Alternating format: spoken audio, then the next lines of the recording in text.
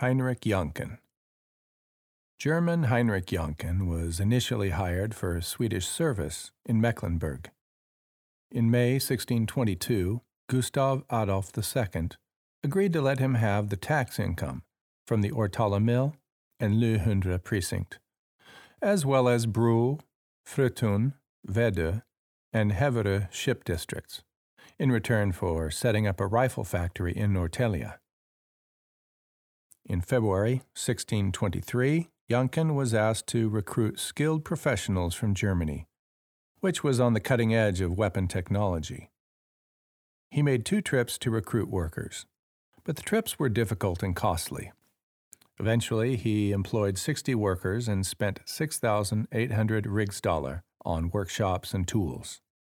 He was also commissioned to work on the church, the school, the council cottage, and other buildings in Norrtälje, together with other foremen. Since the factory was not yet ready, the craftsmen could not produce many weapons. Thus, the deliveries were not very big, and the workers' income was low. This resulted in Jancken having to file for bankruptcy in 1628. In his place, Louis de Geer took over the operation.